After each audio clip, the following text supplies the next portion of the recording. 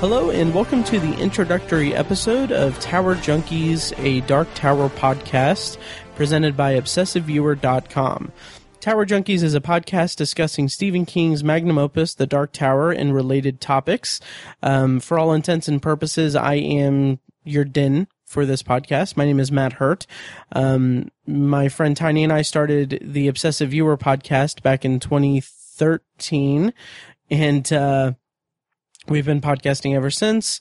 That has branched out into several different things. We have a sister site devoted to book reviews called Obsessive Book Nerd. We have Tiny has a spinoff podcast called The Secular Perspective. I have my own solo podcast called The Anthology, where I talk about the Twilight Zone and other science fiction anthology shows in classic science fiction. So it's kind of become this big thing, and now we're branching out even further to create a Dark Tower podcast because Tiny and I are massive fans of the Dark Tower. We've come to an agreement where it's essentially both of our favorite thing of any fandom, of anything that we're fans of. It is the one thing that we love more than any other. So it just makes kind of sense that we would start a separate podcast devoted specifically to the Dark Tower. And this is something that kind of came about because on the Obsessive Viewer, in the months leading up to the release of the movie, we were talking a lot on the mic and off the mic about the Dark Tower as a whole and about Stephen King. And so it's just this idea for a separate podcast devoted to the Dark Tower and Stephen King is just, it's something that's been festering. It's been kind of gestating for a while, and now we're finally pulling the trigger on it. So I wanted to record this episode just as an introduction, just to get something out there and just to get people acclimated to what this podcast will be and have you guys have a good idea of what's to come, essentially. As for right now, it's just me on the mic here today.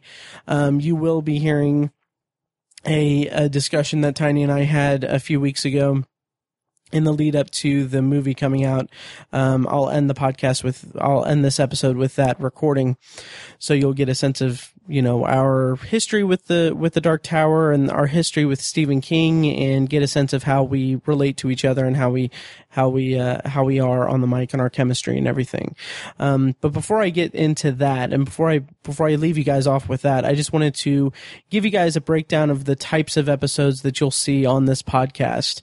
Like I said, this podcast itself is devoted to the Dark Tower and related topics, which is kind of going to be an umbrella thing. It's going to be, our main discussion is going to be, and our main focus is going to be the Dark Tower, but we're going to go into the actual book discussions. We're going to read the books in segments and then have discussions for each segment, and then we're also going to talk about any news regarding a TV or any upcoming TV or movie adaptations, anything in regards to that. We're going to have just general series discussions about just concepts and characters and locations and mythology and everything related to the Dark Tower. Those are going to kind of be the most frequent episodes, I would think, because they're just basically freeform, topic-driven discussions. And then we're also going to talk about, in the future at least, we're going to talk about the comic book series and books from Stephen King's bibliography that relate directly to the Dark Tower and that are referenced in the Dark Tower. And then we're also, at least I'm going to be reviewing each of Stephen King's books that aren't Dark Tower related, just as a personal project for me, because it's always been my goal to read everything Stephen King's written. So this will be a good platform to go through that and read and reread the work that I've already consumed and everything. So with it being, and we're also going to be doing movie and TV reviews of Stephen King adaptations that aren't related to the Dark Tower. So we have a lot of different types of episodes that are going to be coming out and on this RSS feed and in this iTunes everything. It's going to be, this podcast is going to be filled with a lot of different things for a lot of different listeners. So I just wanted to give this introductory episode to give a breakdown of each one specifically and how you'll know which episode is which category, essentially.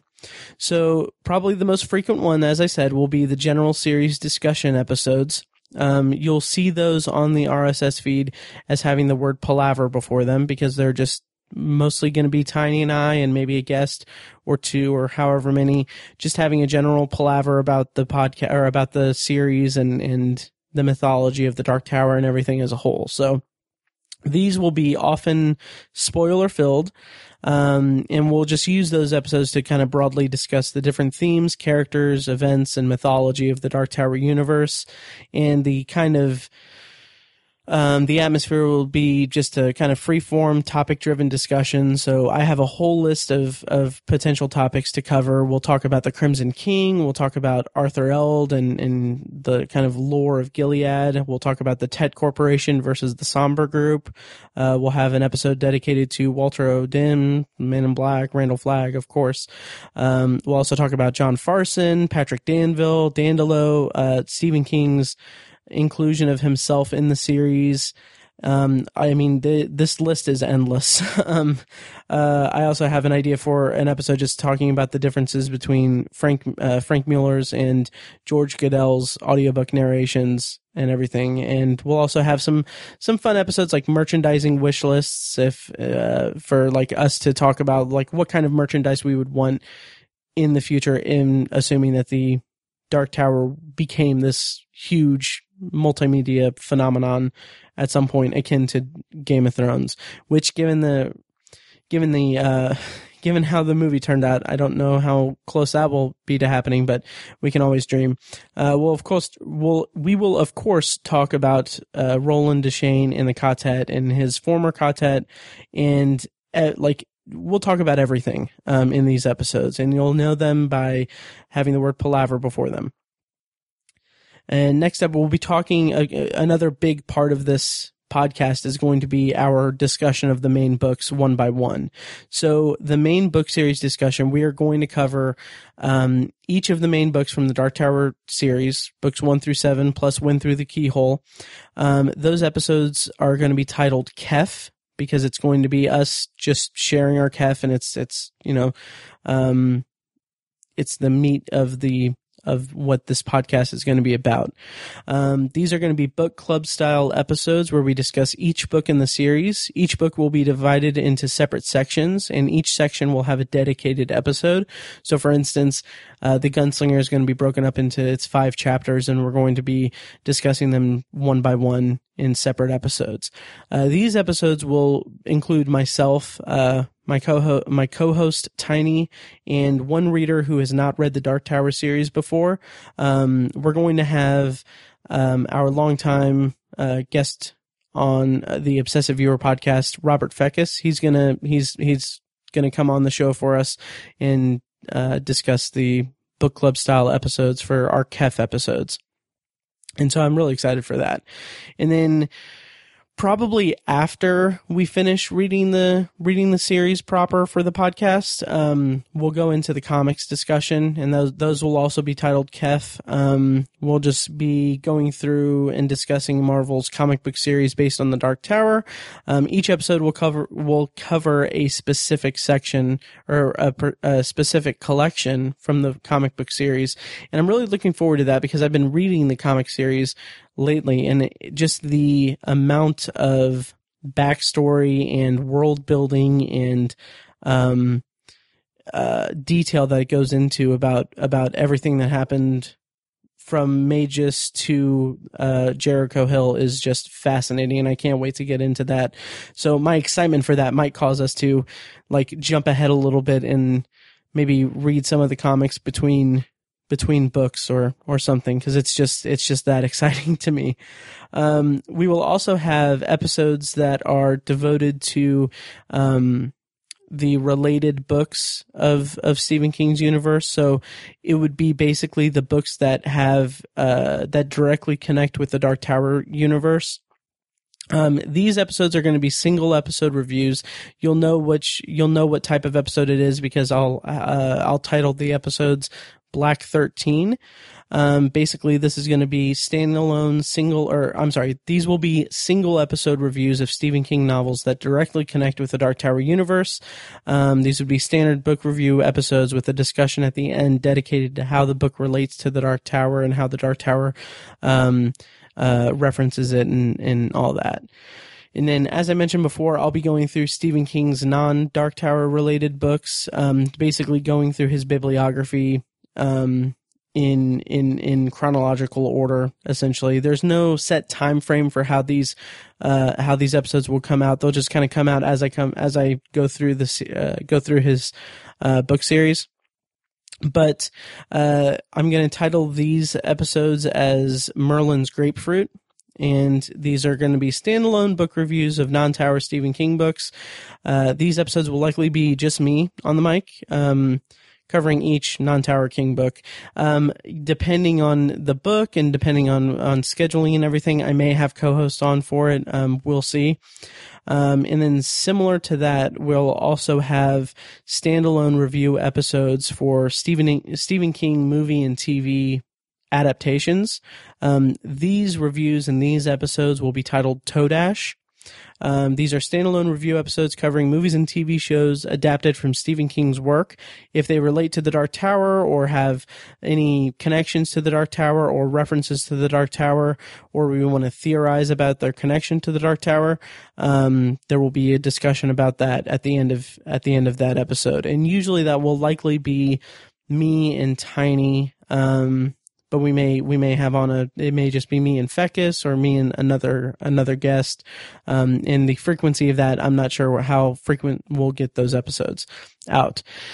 And then finally, we will have episodes dedicated to news and reviews of, Dark Tower TV or movie adaptations.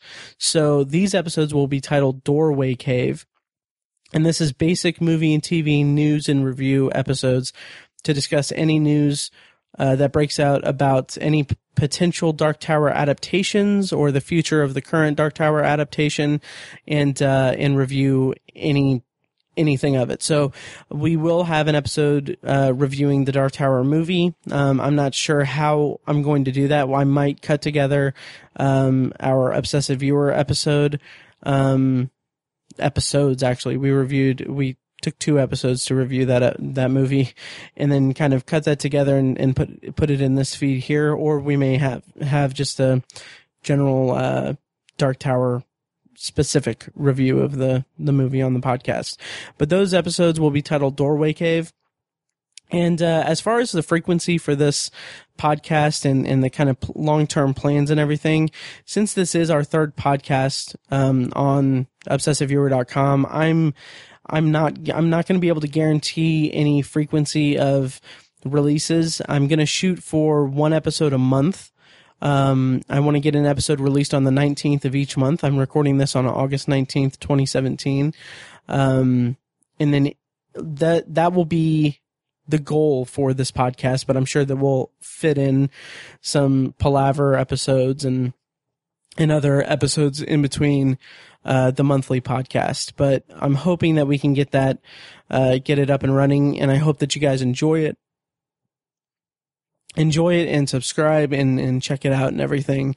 Once again, you can find us on Twitter, Facebook at Tower Junkies Pod. You can find the website at towerjunkiespod.com, and you can send us an email at matt@obsessiveviewer.com. I should probably also get an Instagram account. I just thought of that. I'll do that today. So follow us on Instagram, probably at towerjunkiespod. And so now that I've given a rundown of the podcast and everything, I'm going to go ahead and turn it over to this recording of me and Tiny talking about the Dark Tower, our expectations, our excitement, and everything for the movie that was coming out, and just our history with the series and talking a little bit about our love for the series. We will talk much more about it in more detail in the episodes to come.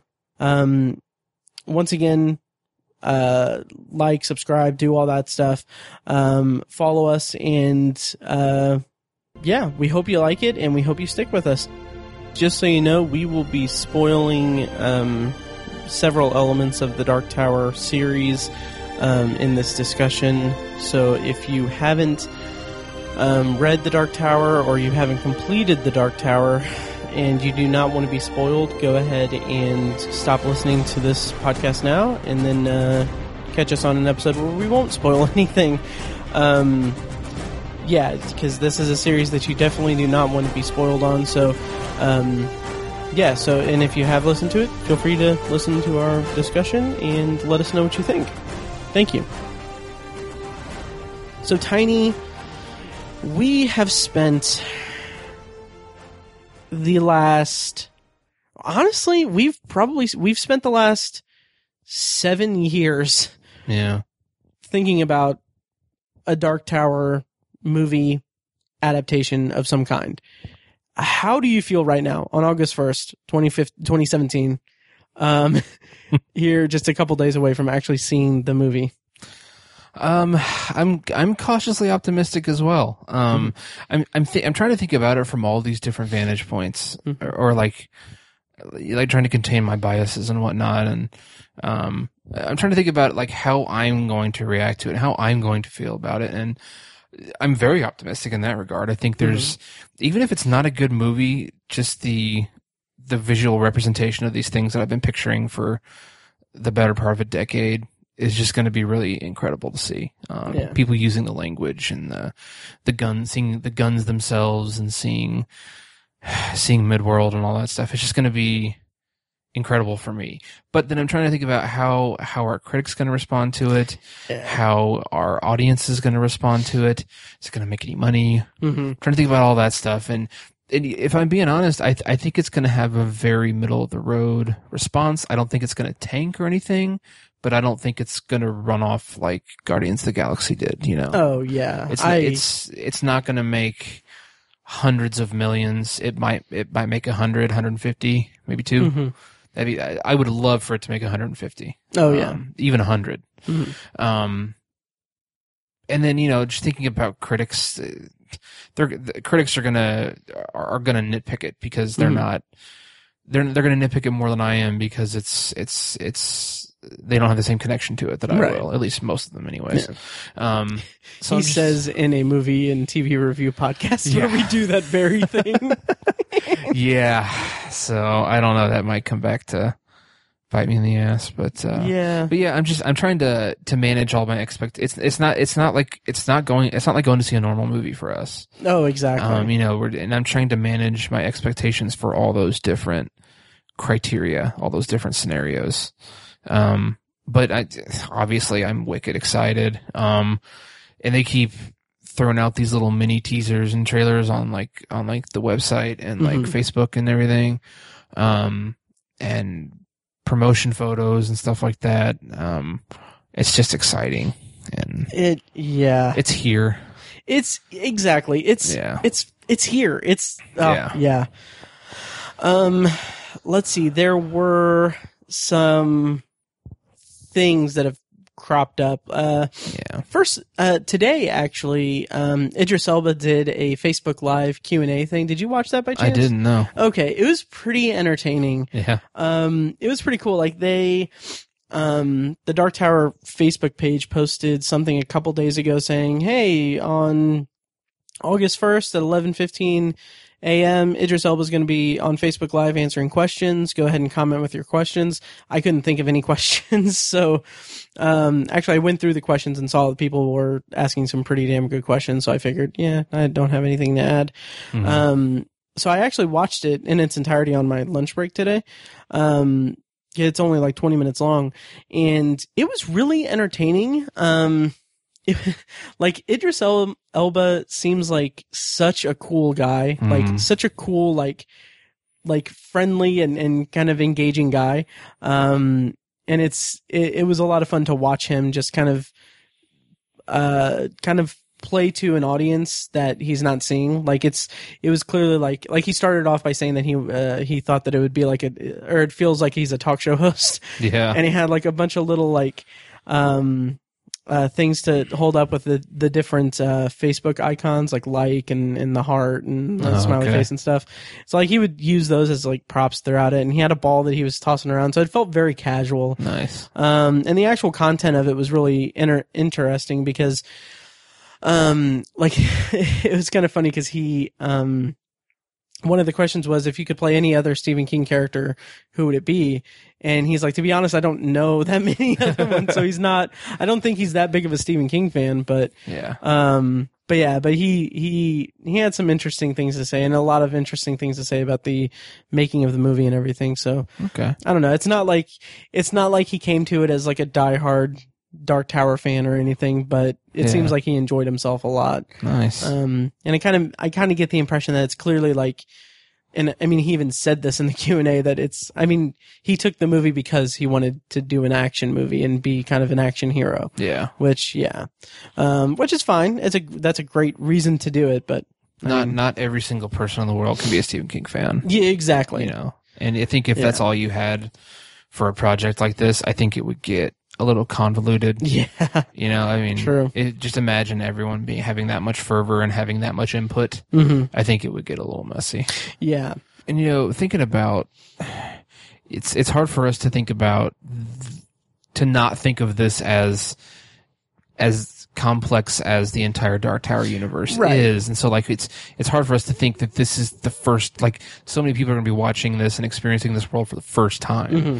And so we're thinking about all the things they need to include in this first movie as fans of the entire universe. Right. Whereas, you know, you can't do that with the first movie. It's an introduction. And so I'm still a little worried about the runtime. I read today in an article you shared that there was apparently a cut of the movie that was almost 2.5 hours, the original cut or whatever that the director submitted. Yeah. I don't know if it's true or not or whatever, but hearing that worries me more than if he had just turned it in and it was like an hour and 40 or hour 45 or something. I can definitely understand that. So, but Nikolai Arcel has remained very positive throughout it, and he's commented how he feels supported and stuff like that. So. Yeah. And they actually just released the Dark Tower, The Art of the Film book. I went to Books A Million this past weekend specifically to get it, or not to get it because I was broke, but to get my hands on it to look at it. Yeah, nice. And there was some stuff in it that they were slight spoilers for the movie. Okay. So like I know a little bit more than I would like to know, but it's the Dark Tower. I've read the series. I've now read the series twice, and you know, I'm very much aware of it, of all the pieces and everything. But first of all, nothing in it made me concerned. Like it actually made me very much very excited for it, because it seems like it's an adaptation that's going to respect the source material quite a bit. From my taking of it, but they talked a little bit about the production history with it, how it was originally going to be at Universal, and how Ron Howard and Akiva Goldsman were going to make it a movie series and with TV seasons in between, and then how it went over to, I think I have those reversed, but I don't know. Anyway, it landed at Sony and MRC, and they were talking about how difficult it was to adapt the movie, or adapt the story and the premise and everything into a movie that would be accessible to a wide audience and be a good introduction to the whole series. And that's what I kind of think going into it, that's what they're going to be, that's what they've achieved. I think one feeling that I will more than likely have with the movie is that it will feel like kind of overproduced, sort of. Which kind of, I think when a movie's overproduced, it kind of has a feeling of, in the article they used a great analogy of having too many cooks in the kitchen. That's a great analogy for it.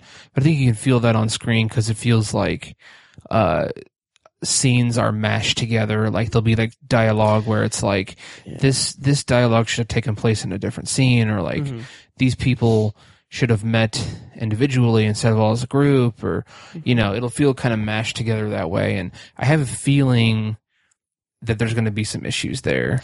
Yeah. It's gonna feel overproduced. Like there's too many people trying to inject so many things into it, and it's gonna be for the wrong reasons. It's not gonna be because like, oh, well, I really love this part of the book, or I love this line in the book, so I really want it to be in the movie. It's gonna be like, no, this will play better to the demographic we're trying to reach. Yeah, exactly. That's what it's gonna be, and that's that's constant.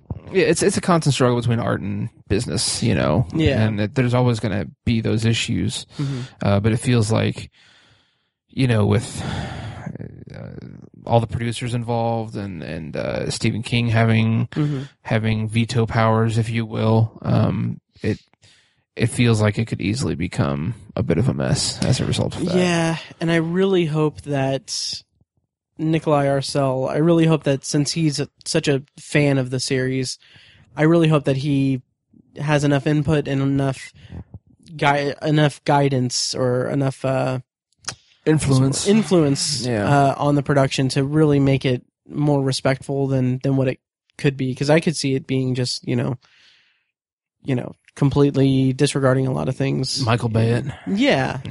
Oh God. Yeah. Yeah, but I think, but the thing that gives me confidence in that regard is that, like, looking through the Art of the Film book, it's not like they took things from the book and from the books and dumbed it down from my perspective. Like, there are references to things and it's not like, oh, this is the thing from the Dark Tower series. This is a thing from the Dark Tower series. And in that thing, it's this complex group of people or complex kind of thing. But we're going to make it Hollywood-esque and make it like, okay, this kind of super handsome dude is going to play this character or whatever. Yeah. It's more like, okay, this in the book, I'm like reading it. I'm like, yeah, that's how it's described in the series. Okay. These people are this thing. These people are this, and then that. So that inspires some confidence in me. Okay. So we've talked a lot over the years about our background with the series and everything.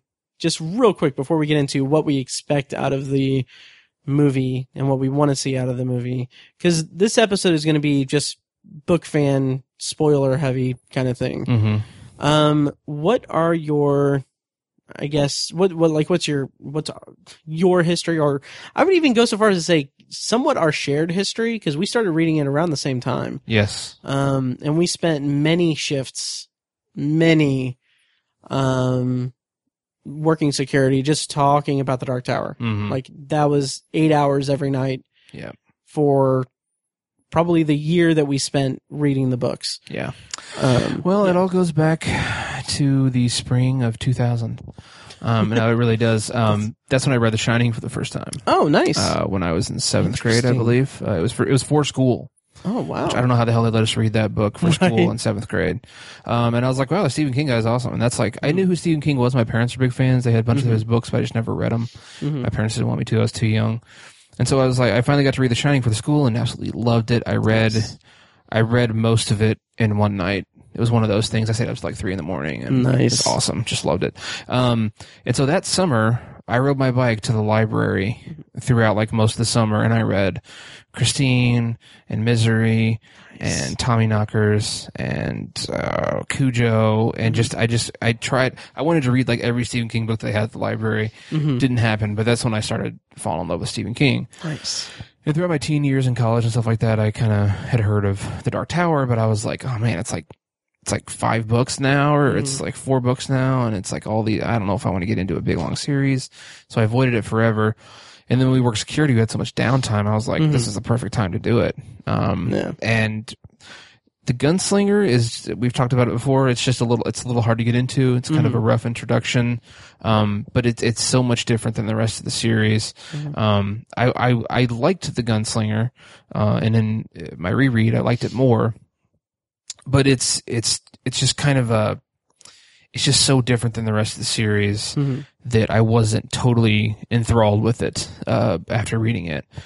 But then The Drawing of the Three became my favorite book of the series. And from there, it was just like, I am totally on board with this. And it has turned into my favorite thing. Of all the things I like, movies, TV shows, painting, sculptures, music, this is my favorite thing. Mm-hmm. Like, Desert Island game, you can only take one thing with you. I would take the Dark Tower series. It's funny because my history with Stephen King and the Dark Tower is very similar to yours. Mm-hmm. When I was in 7th grade, not in 2000, but probably 2003, when you and I were sophomores. Mm-hmm. Yes.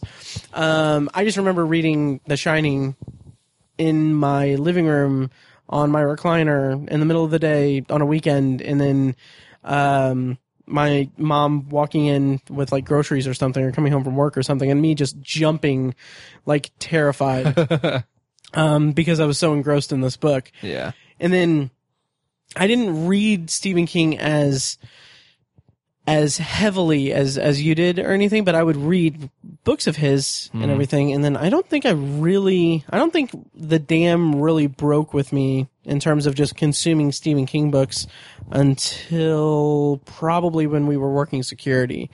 Okay. And right around when we started reading The Dark Tower. Like I had read The Shining. I think I read Under the Dome later because it came out later. What else did I read of his prior to? Oh, Salem's Lot and Carrie, I believe. But I've read some of his earlier ones, and then like once I got into or I started putting my eye out for The Dark Tower and everything. Probably the thing that made me want to read The Dark Tower was knowing that at the time my favorite show was Lost, and knowing that they were influenced by Stephen King and The Dark Tower, and they were huge fans of it. I wanted to check out The Dark Tower, and then I think The Dark Tower, or at least The Gunslinger, kind of opened the door to me to really just consume Stephen King's work and everything. Yeah. So, like, I've read 24 of his novels so far. I keep a list that I have, like, ranked, like, the Stephen King books I've read. Hang on, 1, 2, 3. Yeah, 24 Stephen King books. And that is my goal is to read all of them. Yeah. Before I die.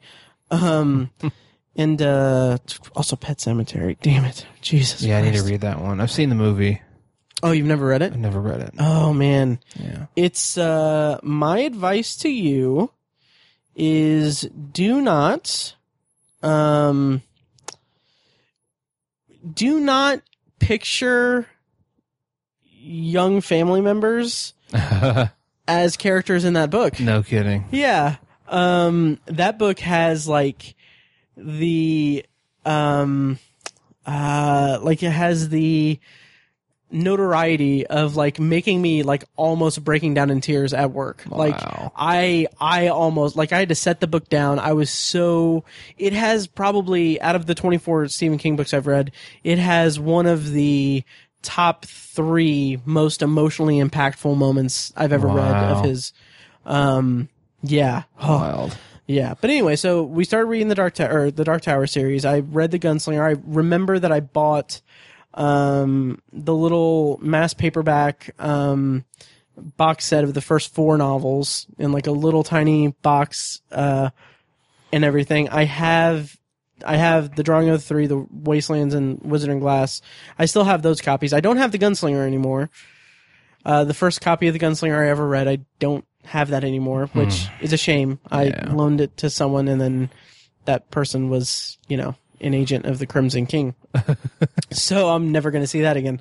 But anyway, so I still have those other 3. I've since collected all of the illustrated editions of the Dark Tower series. I procured a copy of the original, not the original like Gunslinger, but the unedited Gunslinger, before the revision and everything. And I have all of the first 2 series of comic books, and then I'm waiting for the Drawing of the Three series to complete to get the omnibus and everything. Yeah. But anyway, I'm just like you said, like it's my favorite thing too. Like it's just it's my favorite fandom. It's the thing that I'm most it's the piece of media that I've consumed that has therefore that has in turn consumed more of my life than any other media that I've consumed. Yeah. And it's just like it's something that's so pervasive in my mind every I don't know if it's every day, but I'll see something that reminds me of it and then think, oh yeah, that reminds me of the Dark Tower. And I mean, I've read through the entire series twice. And it's something that's, I really wish I would have read through it more in that time, but it's just something that's, it's like you said, it's my favorite thing too. And I'm actually you know me pretty well, very well. And I'm in my hype for the movie, I'm sitting there thinking I could get this Dark Tower tattoo. Yeah. I could actually get I have an idea. I don't know if I'd pull the trigger on it. Pull the trigger on it. Nice. But I have an idea for 2 very specific Dark Tower tattoos. Nice. That I might actually get. That's awesome. Before the end of this year. Very cool. Yeah. I have a half sleeve planned out. Do you? Yeah. See, that's I was talking to my brother about it, and he said something you should get a tattoo, and I was I would get a Dark Tower tattoo, and then he's he said something, I don't know, he said something, and I was but I feel if I get a tattoo, I'd want it to be a big, something big, Fecus has the sleeves, yeah, have a presence, yeah, yeah, and then I started thinking about, oh my god, do you want to hear what I was thinking? Yeah, okay, so I was thinking, and this isn't this isn't the big one or anything, but the idea is that I would get the sign of Eld here on my left wrist. Yeah. The inside of my left wrist, and then the Eye of the Crimson King on the inside of my right wrist. I like it. Right? And then down the road, if I wanted to get something on my upper arms, get my right one to be dedicated to I'm kind of taking this from Fecus's 2 sleeves that he has, but the right one would be Stephen King villains, okay, Pennywise, the Crimson King, Walter, nice. Annie Wilkes, which I still think I think that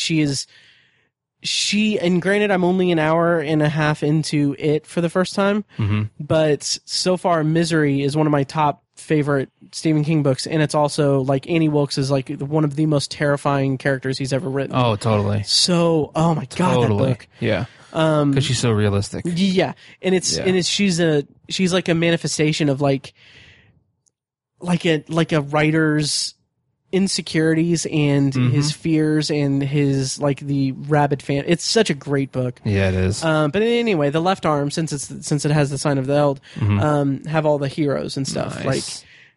Stu Redman, Roland, the whole quartet. Really, I would want to get the whole quartet. Yeah. On my body. Right. Yeah. Nice. Yeah. Jack Torrance, of course. Just kidding. He awesome. would be on the right one.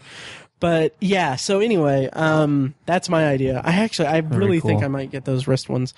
Nice. It's either that or fake web shooters, so I can be Spider-Man. Nice. Anyway, so yeah, that's the Dark Tower for us and everything. So what are your expectations going into the movie? What do you expect? We don't have to go beat by beat, but what are you wanting to see in the movie, and what are you hoping to see in the movie? I'm really hoping to see. I'm just hoping to see Easter eggs, because that's the stuff that's for us. That's the stuff that's going to be there for the big fans. Yeah, and this isn't Captain America or Batman. It's the Dark Tower. So it's an even more specific and much smaller fandom than Batman or Captain America. So right. These are super specific Easter eggs. So those will be fun. But I'm thinking back to when I was reading the series. I think I was either on the 5th book maybe, or even the 6th. And I have all of the illustrated versions of the books. You got me into getting the illustrated editions. Yes. I think you let me read maybe the Wastelands illustrated edition. Okay. Yeah. could be. But I was on somewhere between 4 and 6, and I hadn't bought book 7 yet. Okay. Because I knew that as soon as I got it, I was going to look through and look at the pictures. Oh yeah. I didn't want spoilers or anything. But of course, I was somewhere in there and I saw it at like Barnes and Noble, and I was like, screw it, and just pulled it off and looked at it. And there's a picture in there. It is my favorite illustration of all those 7 books, which I think there's only like 25 illustrations, maybe. There's not a ton. Yeah. For 4,000 pages, there's really not. You'd think there'd be like 50. Yeah. But there's like 30 at the most. Right. My favorite one, it is of the Crimson King on his throne. Yes. And I remember like being at like the Barnes and Noble and like looking at that. And like I looked at it for like 5 minutes. And like it was one of those moments where like you kind of like everything else kind of melts away. And I was just like, oh my God, this is insane. Like this is just crazy. And this is like so much better than what I was envisioning, and like just running it through my head, and like just that's the reaction that I had to a picture. Yeah. And so there's going to be thousands of those hopefully in the movie, you know, like it's literally a moving picture, you know, like if you think about how that's what a movie is. It's pictures put together really fast, and like so there's thousands of them in movies. So like there's 1,000 opportunities for me to have that same reaction. Oh, God, that is such an awesome way to say that. That is so cool. I know. So like I realize that's unrealistic. You know, obviously there's not going to be 10,000 moments like that for me. I would die of a heart attack in the theater.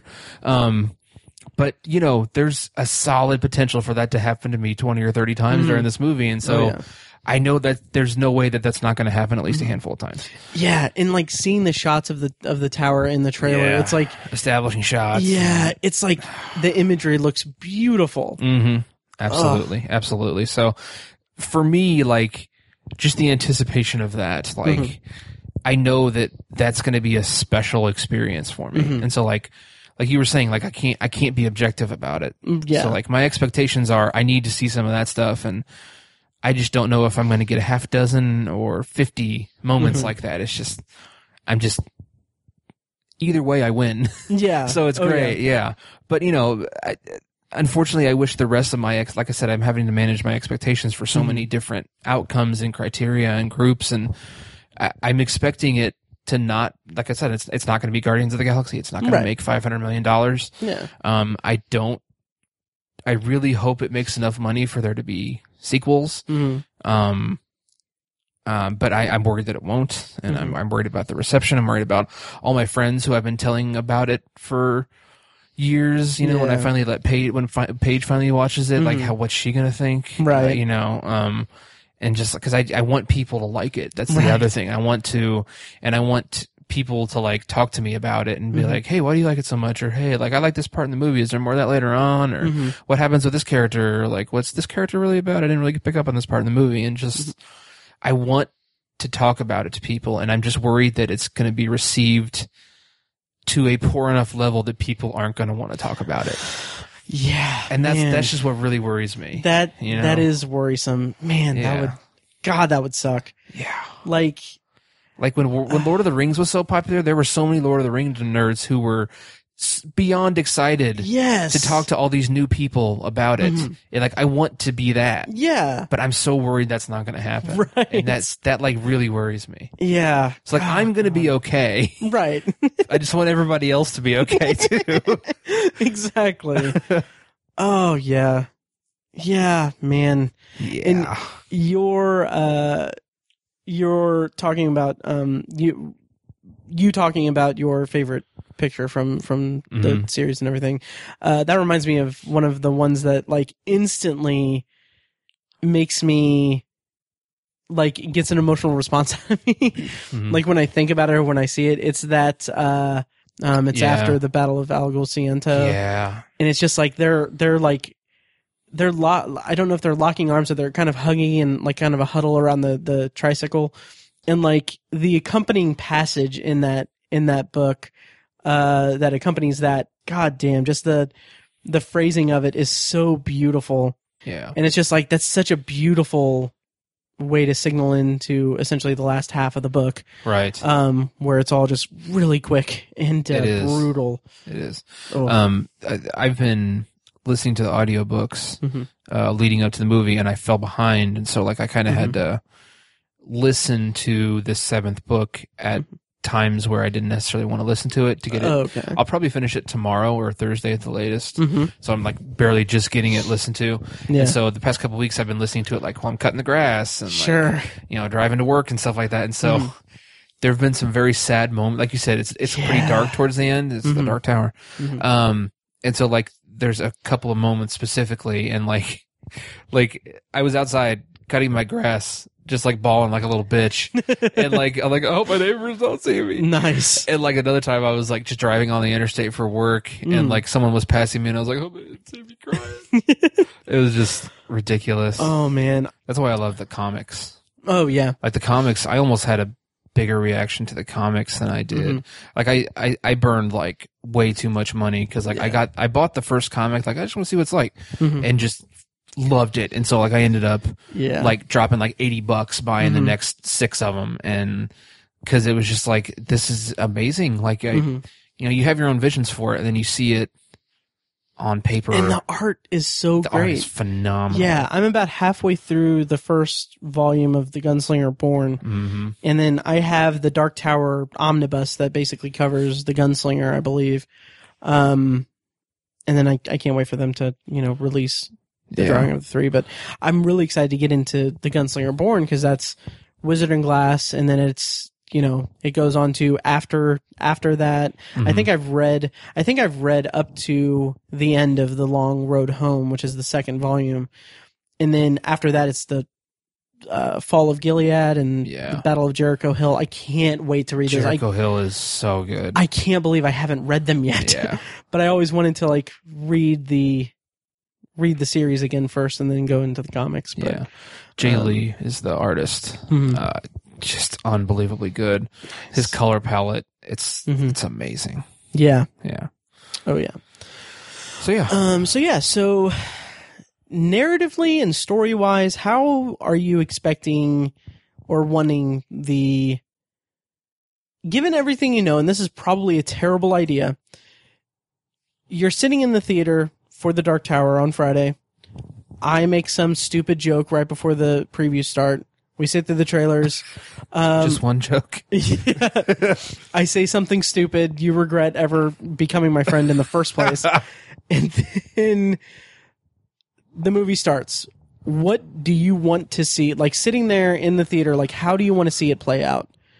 Because it's different from the series. It's not going to be a direct adaptation. It's a sequel. How do you want it to play out? Oh, man.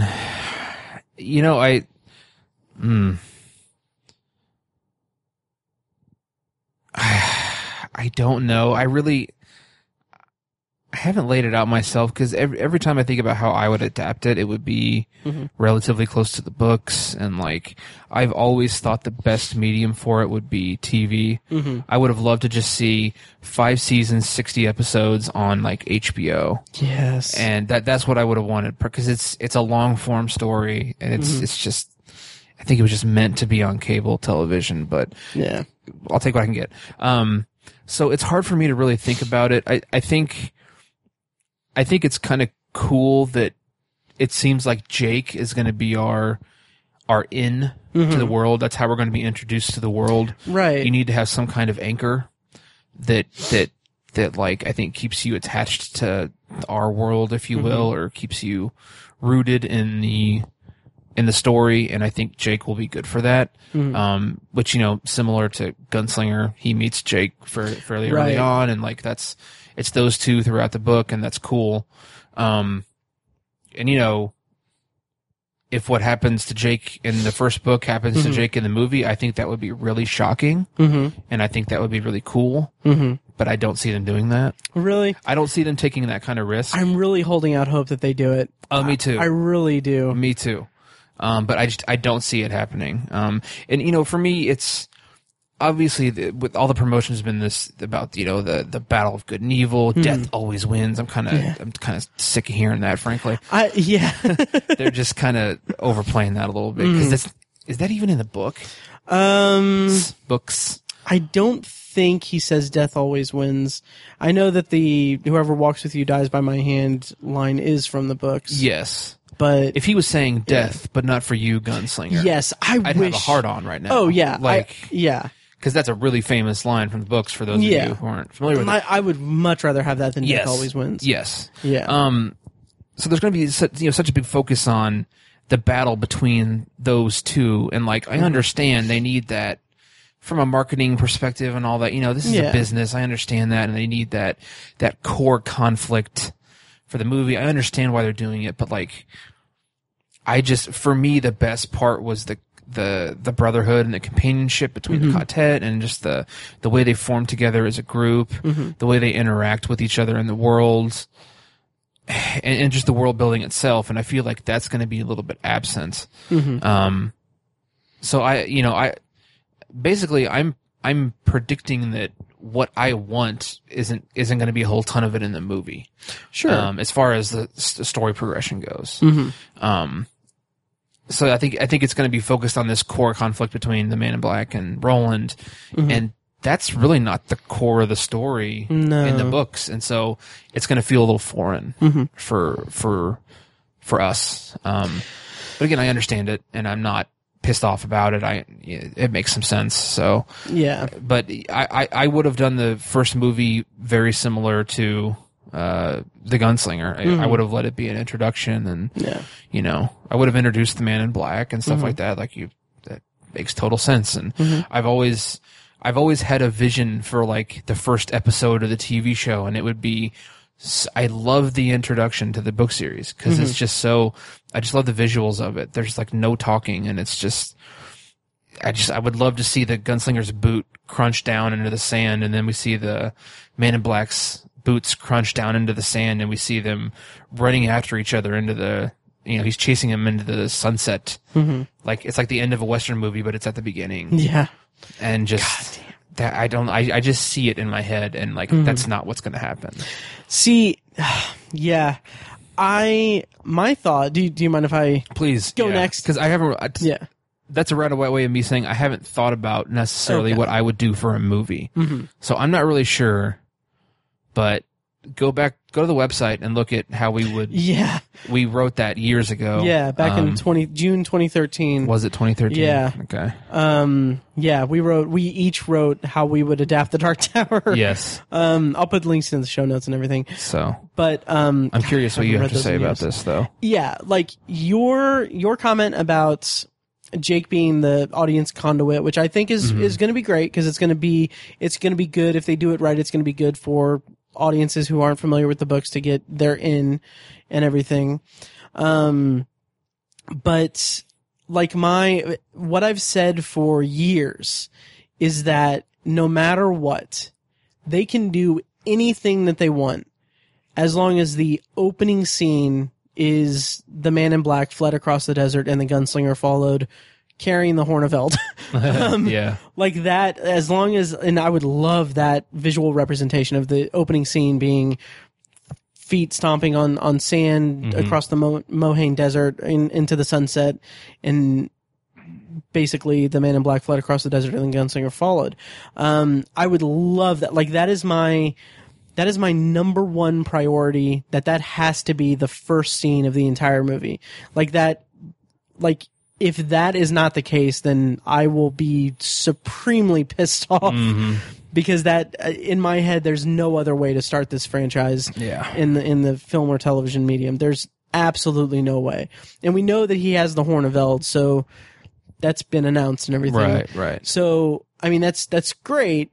And so I'm hoping that that's indicative of that being the opening scene. My concern is that it's going to be opening scene. I bet the opening scene is probably going to be Jake dreaming of, or having a vision of, the Man in Black and the gunslinger. The Doors. Yeah, no. I was just going to say it'll probably be. This is my prediction, is that the opening scene is going to be the Man in Black fleeing across the desert and the gunslinger following him. We're going to get a shot of the Horn of Eld. It's going to be, I'm hoping it's going to be that, the way you described that, it's going to be silent. It's going to be the end of a movie at the beginning, essentially. And then cut to Jake waking up in bed or waking up from a trance or something, and then drawing it and everything, and then it goes into that whole storyline where he's obsessing over it. Okay. And I'd be okay with that. I think that'd be the best way. I think that'd be a really cool introduction. Oh, yeah. I just don't foresee that. Really? I really don't. How do you think the opening scene is going to be? I think we're going to get some stupid New York shit. Like Really? That's what I don't love about one of my huge issues with this is that I mean, New York is hugely integral to as a setting, isn't hugely integral to the series. Yeah. But, 70% of it takes place in Midworld, probably more than that. Yeah. And it's looking like hardly any of this movie is going to be in Midworld. Yeah. And that's just a big bump. And that's why I don't, everything of Midworld that we've seen in the trailers feels like it's like kind of narrated by, it's like establishing shots over narration for Roland, as opposed to like actually being there. We don't see Roland in Tull or anything, or we don't see him talking to Brown, the dude, the old farm guy, which I think it would be awesome if they have that scene in there. That would be kind of cool if it was Stephen King playing. That'd be kind of cool. But anyway, we don't have any of that, or that's likely not going to be in the movie, which is a bummer. Like the first book is 100% a Western. Yeah. And this does not have, from what I've seen, has almost no Western feel to it, other than Roland being in Western garb. Right. It just doesn't really. Yeah, and there are certain things in the trailer that I've seen and pieces that I've picked up that are a little... My main concern, my first point is that it has to start with Men in Black fled across the desert and the gunslinger followed, and we need to see the Horn of Eld. That's the opening shot. There's no other way to do it in my head. Mm-hmm. Hopefully that's the way it does. I'd love that. Yeah. My second point is that I know that we'll see it, but I really, really, really do not want Roland to make it to, like, I don't want him to be at the Dark Tower at the end. I don't want him anywhere near. Like, I want it to be a journey. Yeah.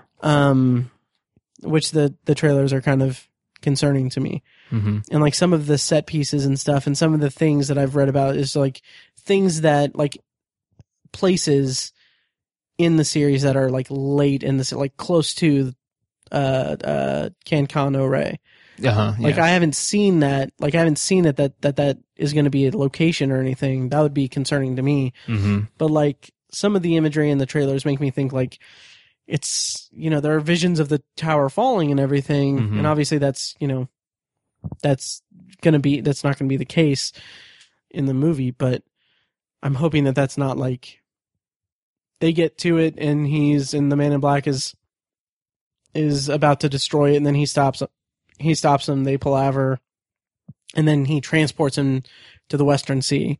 Mm-hmm. Like I could see it being like that, but which brings me to my third point. I really like as fiercely as I want that opening scene to be the way that I described, I really, really want the end of the movie to be Roland alone, because I do think Jake is going to die. Okay.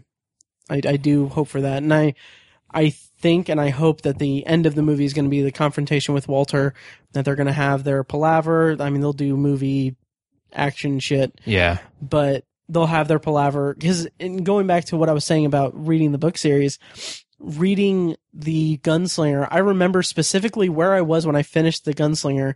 I was at work on the first floor in the bathroom, in that little bathroom near the control room, if you remember. Uh-huh. Yep, by inventory. And I was sitting there on the toilet and I was reading it, and like just the imagery of their palaver, of the Man in Black telling him, like doing the tarot cards and telling him like all of these things, and then like the description of basically the entire universe boiled down to a blade of grass, which is amazing to think now, because it's, like at the time I didn't know this, but like it's obviously like, I don't know how intentional it is, but it's, kind of twin, or it's kind of mirrored by like the rose, right, and everything. It's kind of like the rose is like the tower's tether to that world. Exactly. Right. And like his description, even in the Gunslinger, is that, boiling it down to that. But anyway, just the imagery of that was so amazing and evocative and just really just an explosion of just stimulus and imagery. Yeah. In a book that had been kind of a dry Western kind of thing. It was just, it was a perfect kind of ending to that book, because it gives a taste of what's to come, and it gives a taste of how just insane the series becomes. So my hope is that they do that. They stay truthful to that and everything. And then I really want the last scene of the movie to be Roland waking up at the Western Sea, walking around. He sees a door. Oh, I don't know if he would see a door. Well, for purposes of this thing, he would see a door in the distance. And then he would hear the data chick, data chum, and then fade to black, and then fade back into an airplane and like an announcement over the PA, and then kind of slowly like tracking shot through the plane. In the back, you see, and in my head, I would fucking love it if it's Aaron Paul, just sitting there nervously, like looking for like he wants a fix or something, and then that's the end. Like, I will lose my fucking mind. Yeah. Like, especially with Aaron Paul. Oh my God. Like that would be such an amazing way to end this movie.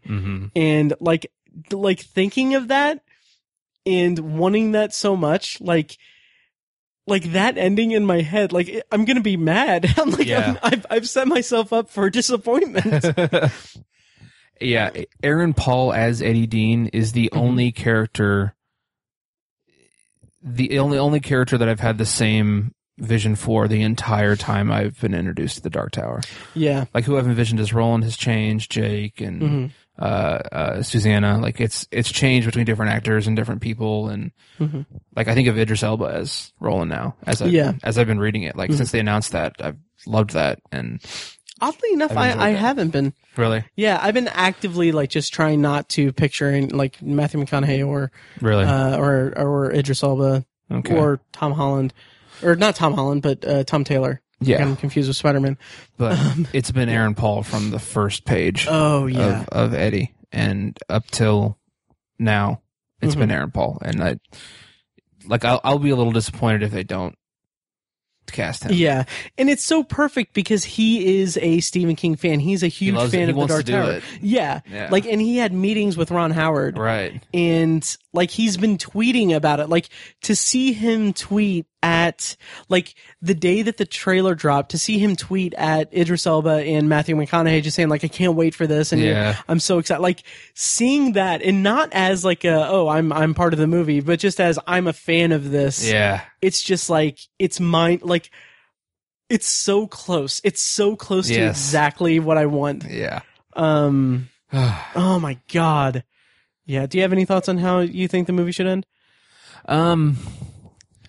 Yeah. I want Jake to die. I want that there are other worlds than these. I want that. My dad hates, me and my dad have spent a lot of time talking about Stephen King, and he hates the fact that he's always killing kids. He kills kids. He loves it. I swear to God. He really does. He kills kids all the time, and my dad hates it. And I for whatever reason, I love it because it's so shocking. It has so much shock value. I actually thought about that. Like, I thought about you and your dad, like, mentioned like that. Because when I started it, like the first chapter of it is Georgie dying. Yeah. It's like, I thought of that and I kind of chuckled to myself, and it's Cujo, Pet Cemetery, tons Gunslinger. Of other Gunslinger. I know there's other ones. Yeah. Salem's Lot. Oh yeah. A couple kids die in that, I think. Yeah. He loves to kill kids. Then, like, Wolves of the Kala, a bunch of kids getting abducted and their brains drained. Yep. But he has a lot of child heroes as well. He does. So. Yeah. I'm really excited because, as I said, I started reading it or started listening to it, which I don't even remember if we were recording when I said this, but seriously, Steven Weber narrating it is like, it's the pinnacle of audiobook narration. Awesome. I bet that he'd I've be heard great so far. at it. That's cool. It's unbelievable. And like, I was listening to it last night, and like the first page that Pennywise comes up and he's talking to Georgie, like just the change in register of Steven Weber's voice when he does Pennywise's voice, it's like, it's chilling. It's so chilling, and I love it. That's awesome. Yeah, but anyway, having said that, I'm really excited to meet the Losers Club. Yes. Yeah. Yep. So did you say how you wanted the Dark Tower to end? I mean, I really like the whole Jake dying. Go, then there are other worlds than these. Mm-hmm. That's like one of those lines that just has to be in there for me. Mm-hmm. And Jake dying, like I want to see that, and I hope that's kind of the climax of it, I hope. And then for the denouement or whatever, mm-hmm. The true ending, something akin to what you just described. Mm-hmm. I'd like to see some references, at least some references to the quartet. Yeah. Maybe he wakes up on the beach and he pulls a tarot card out of his pocket and it's the prisoner. Yeah. Something like cool. that. I'd like to see something like that. I'd like to, I hope, even if they aren't thinking this way, I hope the filmmakers were like, we're totally throwing the ending at us with the intention of having a sequel. Like, we're totally going to build a, And that's the tightrope that they're walking, I think, is that they're making this as kind of, they're, by design, they're making it as a fairly standalone movie, but it's fully intended to be an introduction to the universe and fully intended to be a full series and everything. And for that reason, I'm thinking we might, we probably won't get something akin to what we just described. I'm worried that might not happen because they want to put a bow on the end of it because there's a good chance it could be a standalone movie and there won't be any sequels. So. Yeah, and that's my biggest fear, is that this will be the only thing. Yeah. And like, all I think is that, like, so many different fandoms, so many different things, so many people are so in love with things in pop culture and everything, and so many of them get what they want. Yes. Harry Potter, Star Wars, Lord of the Rings, every Marvel thing now. Every Marvel thing, even DC, every corner of pop culture has their thing. Game of Thrones, like, everyone has their thing. Let us have this. Yes, please. Please do. That's why I keep saying, please go see this movie. Yeah. Please give them your money. Please. Like, yeah. But yeah, and I think that would be, if it turns out the way that I hope for, I think that would position it really well into putting it into making it into a franchise. 'Cause like, if they end the way that I want it to, that hints at the quartet, that hints at, the drawing of the three, essentially. And then they've already said that the TV series would be a pretty close adaptation of Wizard and Glass. Mm-hmm. So you would have an entire season of TV that's Roland's backstory and Roland's first quartet and his first love and everything. And that gives you the context of Midworld and everything. And then presumably the second book or the second movie could be Drawing of the Three, even though I've always said that Drawing of the Three should be a TV season, with the way it's structured. And of course, we need to talk. I don't even want to joke about this because we've been doing so well about it, but we need to talk about how terrible it is that Roland is black, and it's it's terrible for it's how important it is for his race to be white. For how do they describe it? How do the racists describe it? They say it's so pivotal to his relationship with another character. It's 15% of one of the books. Yes, out of that's 7 exactly books. what I was going to say. Yeah, like the whole, and oh my god, it's like 5% of the whole series. Yeah, it's ridiculous. Like, and it makes me really angry when people say like, well, what about the Detta Odetta thing in Drawing of the Three? And they don't phrase it like that. They say exactly what I said. They say it's pivotal to, like, race is a pivotal part of one of the relationships with one of the main characters. It's like, no, as soon as Susanna is drawn out, race is not an issue. Like they're Right. fully fleshed out characters. And I mean, it's just as easy for her to call Eddie honk ma fa and call Roland an Uncle Tom. Like Right. that's just as easy as Exactly. just her being, and also she's crazy, so I mean she Yeah. could see Roland as white or Yeah. something. It's not even just- a difficult workaround, like you just said. not. And even so, there's going to be so many other things that people like that will be pissed off that they left Yeah. out. I think we Oh, can yeah. forgive this one little thing. Right. Yeah. Racism has to be the primary, or Yeah. prejudice at the very least has to be Right. the primary motivator behind that outcry. Yeah. And it is it's racism. Yeah. That's what it is. It's Right. like you can't I don't care. And I've said this before for the last several months, probably the last year.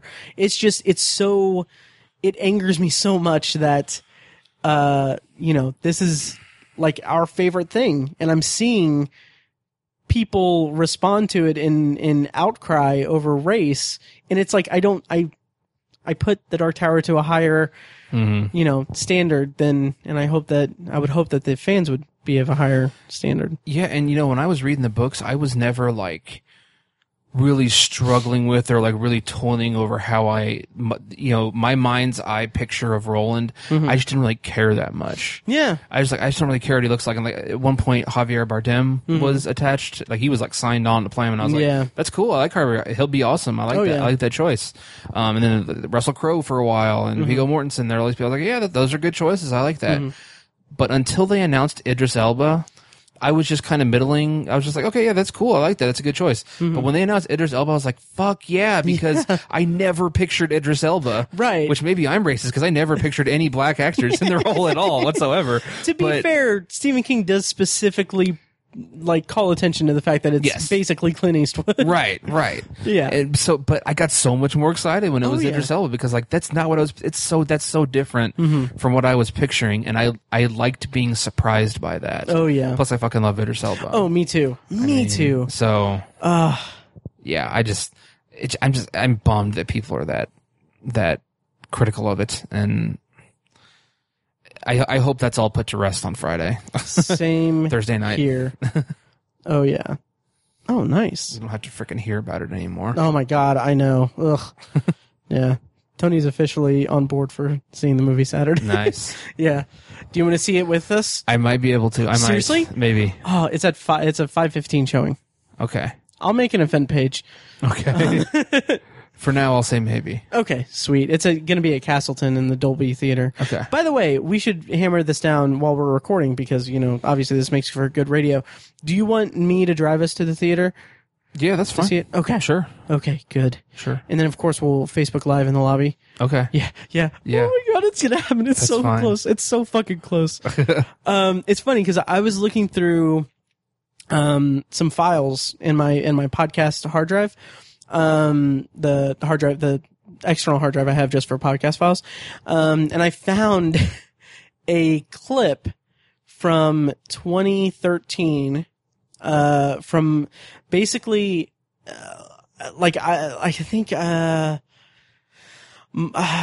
I said something to Mike about how I was going to read the Dark Tower series again. Mm-hmm. It only took me 4 years to do it, but whatever.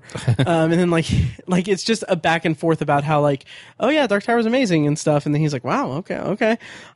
He's just like the whole series. I'm like, yeah, oh yeah. And it's just like such a like thing. And now that I'm getting into audiobooks and stuff, like I feel like I could listen to it like at least like in a 2-year frequency. Really? Yeah. Because Nice. it's so great. It really is. Yeah. I want to dive into the comics hardcore. Mm-hmm. I have like more than half of the ones that have been released, but I'd like to get caught up on them and just like really like linger on the artwork. And Yeah. because I've only read through the comics that I have once, and I kind of rushed through them because I wanted to read the story. Yeah. I'm not a very good comic book reader because I just want to Sure. I don't appreciate the art as much as I Right. should. Not that I don't appreciate it, it's just I don't sit there and drink it in. Yeah. Really. It's not a medium that you're accustomed to Right. going through. Right. So I just kind of read the the text blurbs, if you will, and just kind of turn the page. And it's a flaw of mine as a reader. I need to sit there and take my time with them. Yeah.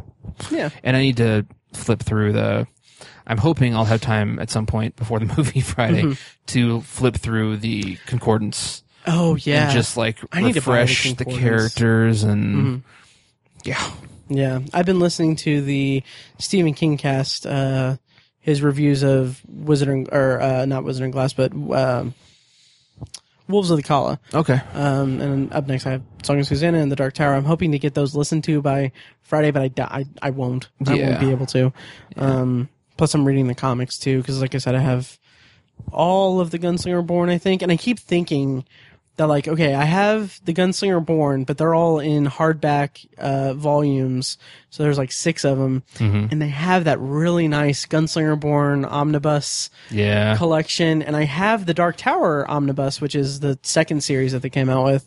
Nice. And it's like on my shelf, it's like 6 individual ones, and then the omnibus, and I'm like, I could replace that, but I'm like, I can't justify spending $90 on something I literally already own. Yeah, it's yeah. Plus, if I pull the trigger on getting these Dark Tower tattoos, do you think I should? I think you should. Really? Yeah. Oh my god, dude, it's scary. It's gonna hurt.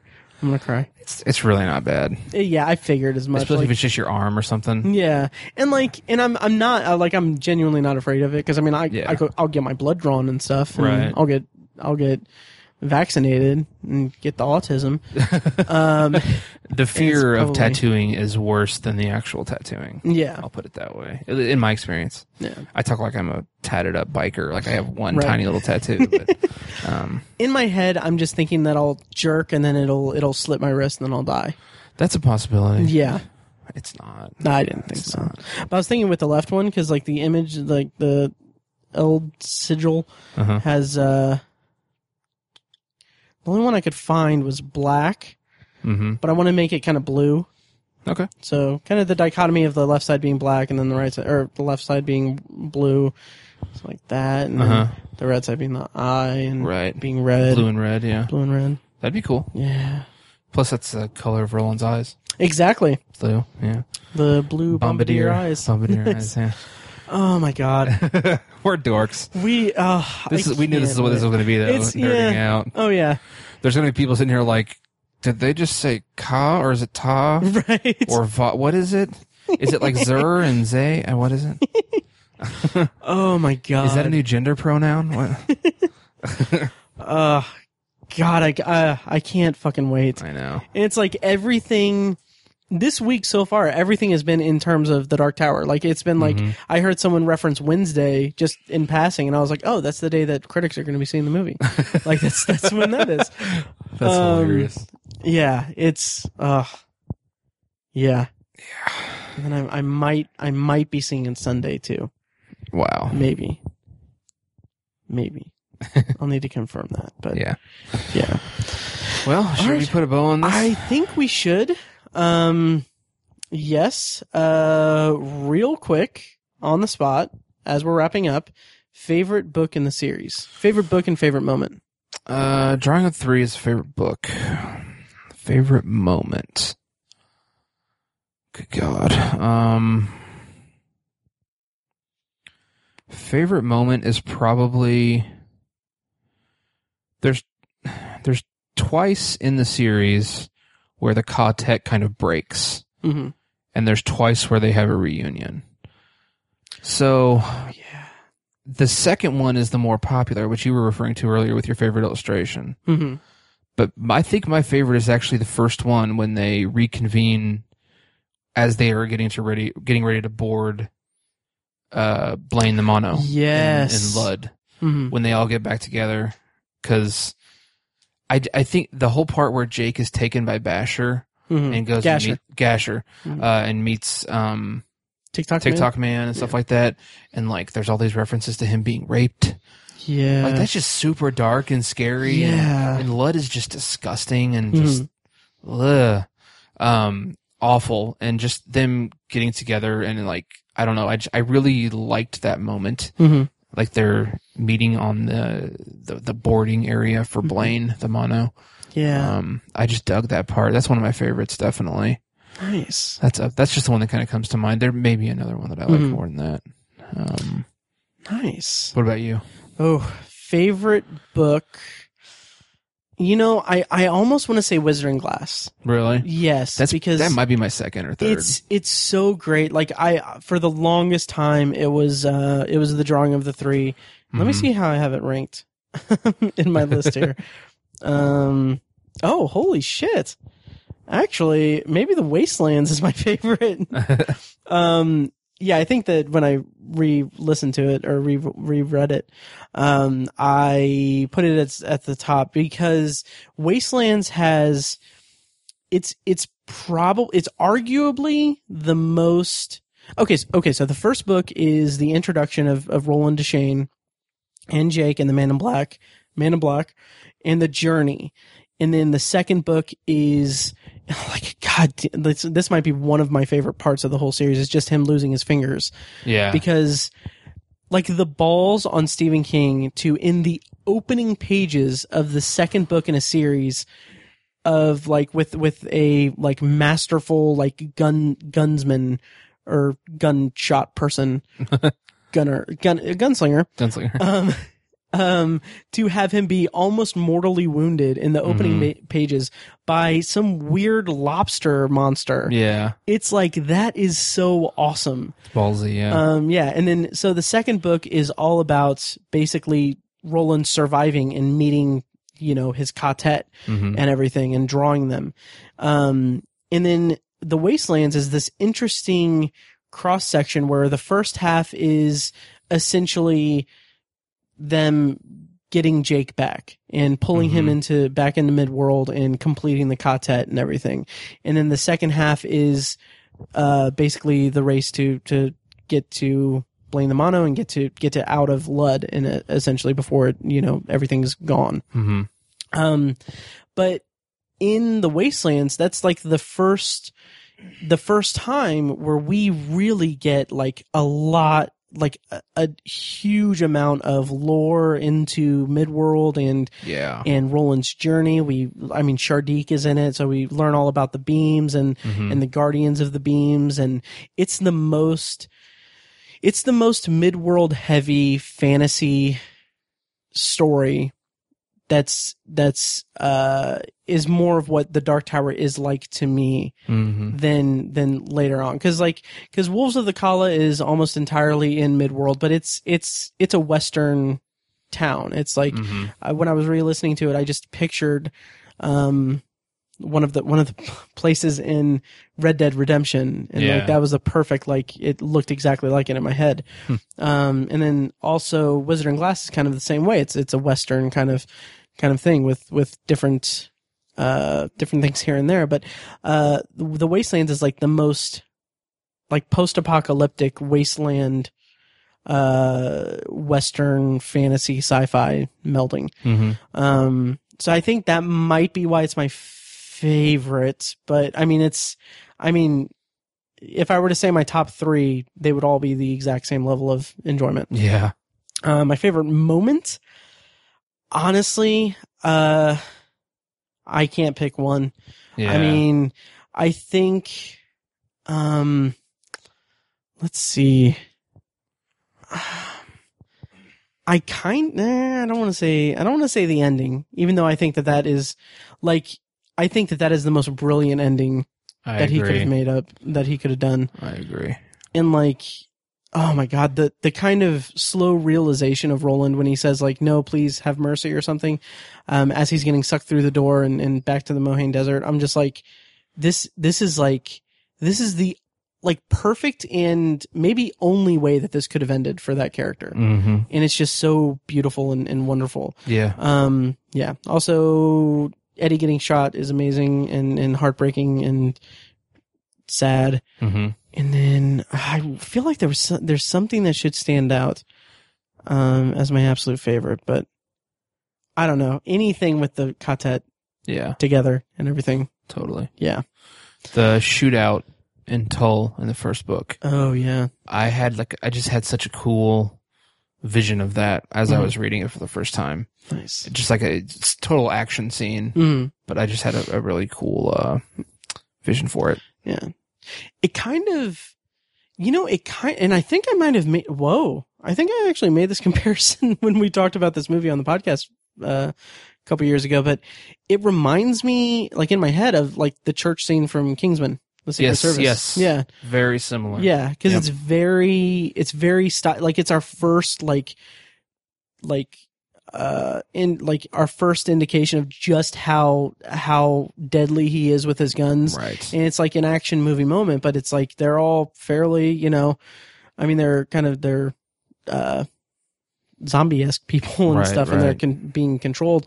But it's like, it just reminds me of Kingsman, or Kingsman reminds me of that. Yes, totally. But yeah, so I want to listen to more of it, so I'm going to kick you out of my apartment. Awesome, no problem. I support that decision.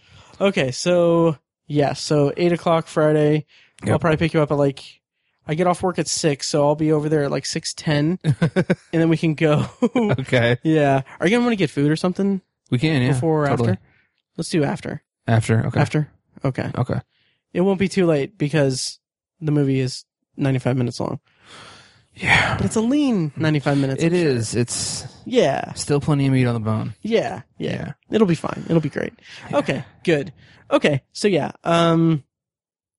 that's it for us. Long days and pleasant nights. Long days and pleasant nights. And, may you have twice the number. And all that. Yeah. Okay. Goodbye, guys. Please go see The Dark Tower. Please do. Please, even if it's out on video now, just go buy it. Go buy it, yeah. Okay. All right. Thank you guys for listening, and we'll see you next time. Bye. Thank you for listening to Tower Junkies, a Dark Tower podcast presented by ObsessiveViewer.com. You can find more of our episodes at TowerJunkiesPod.com, and you can subscribe to the show on iTunes, Google Play, Stitcher, or anywhere else podcasts are found. If you'd like to donate to the podcast, you can find ways to do that at TowerJunkiesPod.com/donate, or become a patron for Obsessive Viewer at Patreon.com/ObsessiveViewer for recurring donations with different reward tiers. Every donation goes toward paying the fees to keep the podcast running and is greatly appreciated. Any and all feedback on the podcast is encouraged. You can contact us by emailing us at matt@obsessiveviewer.com, or by tweeting us at TowerJunkiesPod, or at ObsessiveViewer and at ObsessiveTiny. You can also like us on Facebook at facebook.com/TowerJunkiesPod. For more podcast content from ObsessiveViewer.com, check out Anthology, my solo side project podcast where I'm reviewing The Twilight Zone as a first-time viewer and exploring other classic and contemporary science fiction anthology television shows. You can find Anthology at anthologypod.com and anywhere podcasts are found. Finally, if you're philosophically curious, check out Tiny's side project podcast, The Secular Perspective, which explores the concepts of faith, religion, and existence from the perspective of secular hosts Chad and Amanda. You can find that at thesecularperspective.com and subscribe to the podcast on the app of your choice. Once again, thank you for listening to Tower Junkies, and we'll see you next time.